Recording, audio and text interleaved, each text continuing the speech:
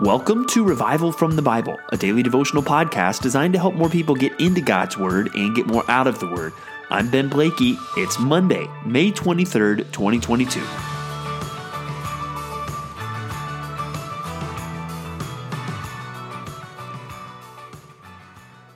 One of the easiest mistakes to make as you read through the Bible, especially as you read through the Old Testament, is to kind of start looking down on the Israelites. To look at them and say, "Oh, silly Israelites, when are you going to learn to trust God?" And, we have all these benefits of knowing everything ahead of time. We've maybe read through the Bible before, and so when they fail in their faith, we say, "Oh, the Israelites, they're at it again." Well, we need to remember that these things that were written for us so that we might be encouraged, but also that we might be warned, because we're going to face some of the same temptations the Israelites did. And let him who stands take heed, or thinks he stands, take heed lest he fall. May we not find ourselves guilty of looking down at the Israelites when we are actually struggling and making some of the same mistakes.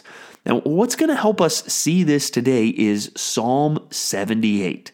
Psalm 78, a longer psalm, an amazing psalm, a psalm that I hope sticks out to you a bit as we read through this year, and hopefully a psalm that helps make some of the connections between the failures of the Israelites and, frankly, your own failures, and maybe even highlighting some ways that you need to repent. Now, Psalm 78 starts off on a pretty triumphant tone. "Give ear, O people, to my teaching. Incline your ears to the words of my mouth. I will open my mouth in a parable. I will utter dark sayings from of old, things that we have heard and known, that our fathers have told us. We will not hide them from their children, but tell to the coming generation the glorious deeds of the Lord and his might and the wonders that he has done." And so it starts off saying, hey, we're going to tell our children's children, and even the children that haven't been born yet, we're going to tell them of the might and the wonders of God. And then as we look at this, we start seeing him talk about what God has done, but then we also start seeing the ways that Israelites fail. For instance, verse 9, "The Ephraimites, armed with the bow, turned back on the day of battle. They did not keep God's covenant, but refused to walk according to his law. They forgot his works and the wonders that he had shown them. In the sight of their fathers, he performed wonders."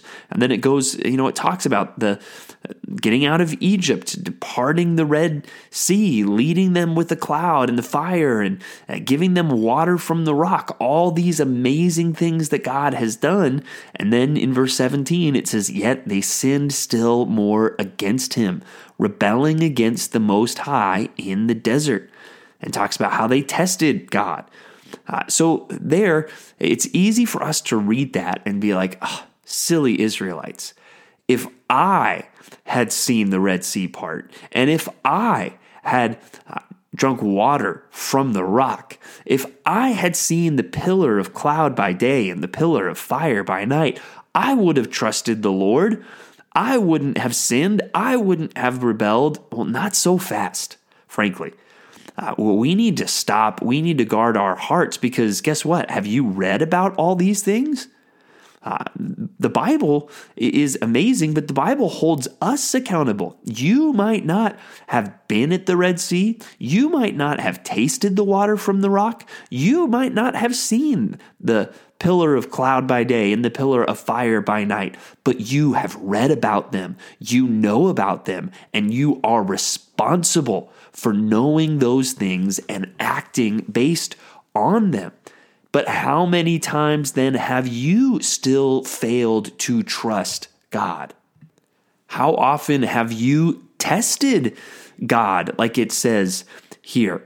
We need to realize, no, we should not be looking down on the Israelites. If anything, reading more about the Israelites only increases our own accountability.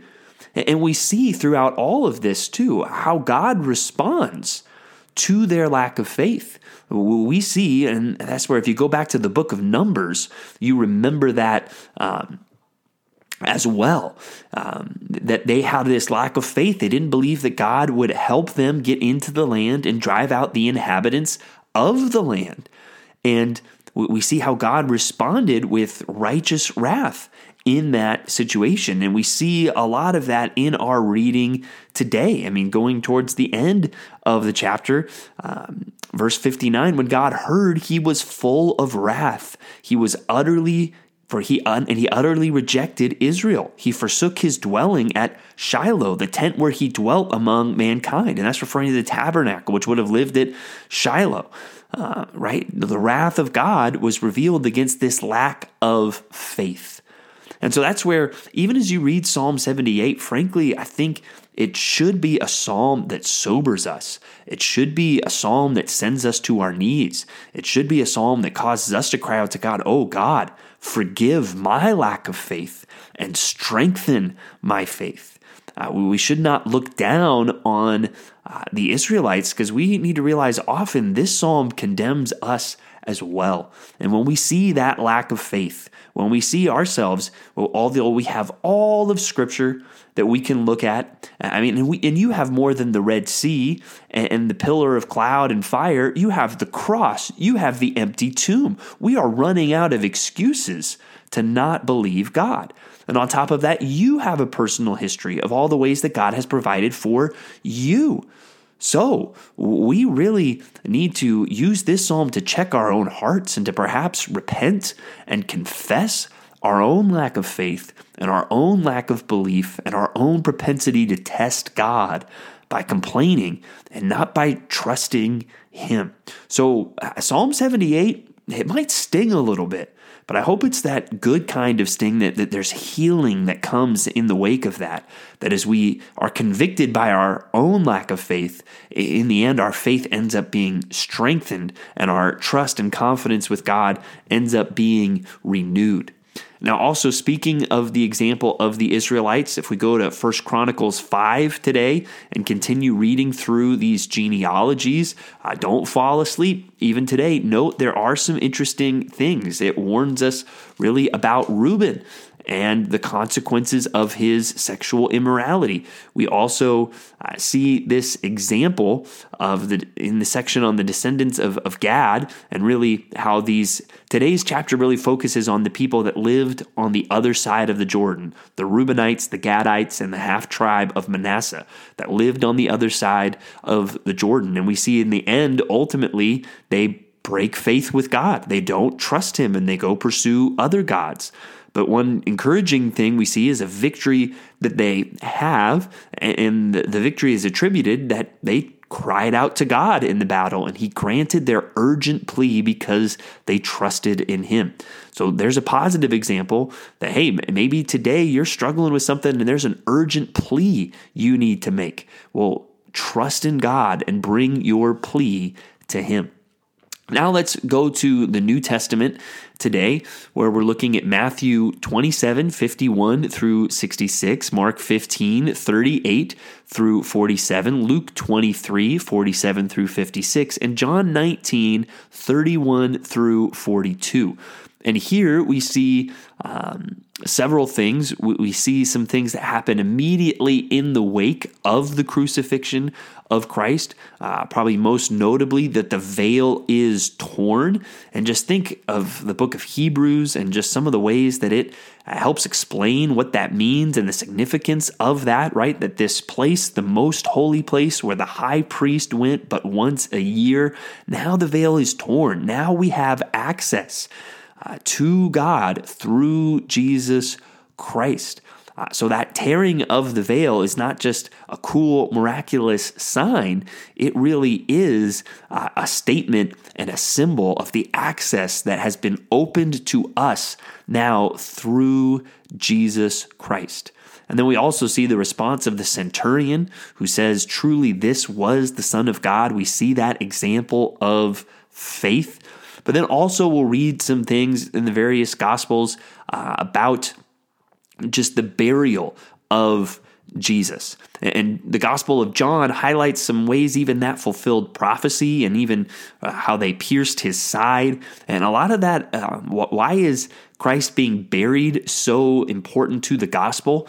It's what shows he really died. Jesus died on the cross, and by died, we mean, well, yes, he died. He died. He was really dead. He was buried, and that all sets up, but, well, he really rose again. And we'll see that as we continue reading, but there's also what now looks to us almost the comical accounts of the Pharisees seeking to protect the tomb, and Pilate saying in Matthew 27:65, "You have a guard of soldiers, go, make it as secure as you can." Well, how's that going to work out for them? Not so well. You cannot stop the resurrection power of Jesus Christ. It's also interesting to note how the Pharisees even mention how Jesus had said after 3 days he would rise. So this was known, and that's where even I've read some that they look at Joseph of Arimathea and Nicodemus and even say, hey, they were actually, by burying Christ, preparing for his resurrection. And that's where I don't know that I'm confident that's absolutely certain it's the case, but I don't think it's impossible because people knew he had said he would rise again. So it's not impossible for these guys who seem to have put their faith in Christ to believe that. Kind of an interesting thing there, but this sets up what we'll be reading about in the coming days, the resurrection of Jesus Christ. He really died, and it shows that he was really dead in these accounts of his burial, and that just sets up, well, he really rose from the dead. And just as we consider what we're reading, the death, burial, resurrection of Jesus Christ, it's all the more reason for us to trust God. The Israelites had the Red Sea, the wilderness wanderings, and all of God's provision, and we have that too through the Scriptures. But we have even more. So I pray that even though today's reading may have been convicting to us, I pray that as we consider all these things, our faith would be strengthened and we would trust God. And so we want to lift our own hearts up to him and ask for him to help us in that process today. Thanks for digging into God's Word with me today on Revival from the Bible. For more resources, check out revivalfromthebible.com. To learn more about Compass Bible Church Treasure Valley, go to compassbible.tv. The grace of our Lord Jesus Christ be with you.